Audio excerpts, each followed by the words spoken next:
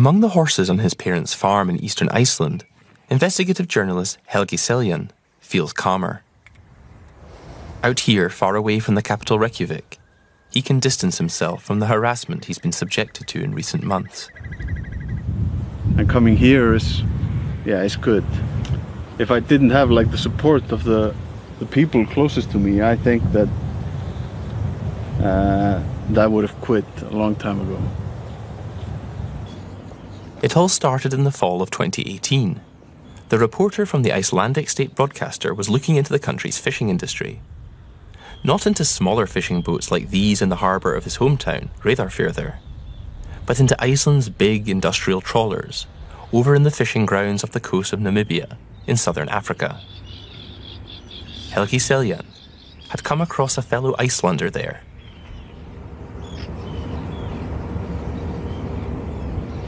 This guy was a potential whistleblower about a case involving an Icelandic company, Samherji, and its operations in Namibia, that Samherji had in a span of a few years gained huge access to government quotas in Namibia, and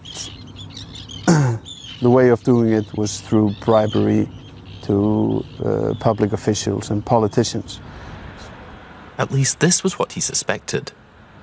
Samherji is a multinational corporation worth several €100 million. It's one of Iceland's biggest enterprises and was long thought to be above reproach. Helgi Seljan went to Namibia to investigate the matter. He found that at the time, 3 fish processing vessels were operating for Samherji off Namibia. His research unleashed a scandal in both countries. Here, Helgi Seljan is confronting Namibia's fisheries minister with the allegations. The minister has since been remanded to custody on presumption of taking bribes. The reporter knew this story would lead to repercussions in his native Iceland too. These guys will basically come at us with all the king's horses in retaliation of. And indeed they did. To begin, Samherji put out statements and videos representing the whistleblower, an ex-employee, as a liar and a cheat. Then they turned their sights on the journalist, describing his reporting as fake news and a vendetta. Although until today the company hasn't asked the Icelandic broadcaster to issue a counter-statement. Critics speculate that Samherji consciously opted for a social media campaign against Helgi Seljan.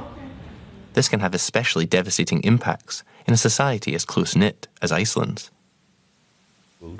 The smaller the society is, the more vicious it becomes, especially because you will run into people at the supermarket, at the swimming pool.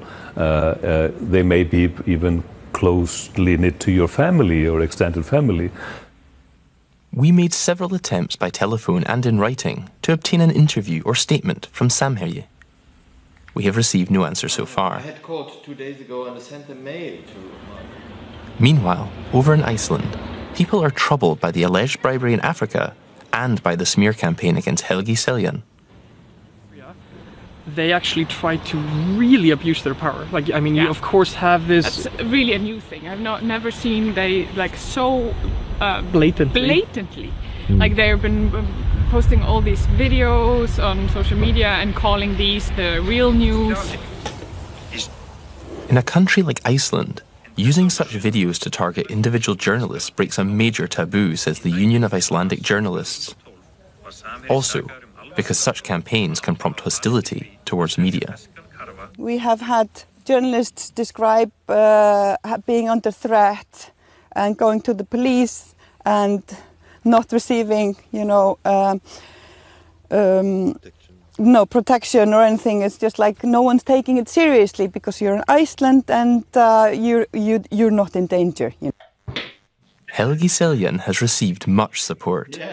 Also from fellow Namibian journalists who are standing up for him and for freedom of the press in Iceland.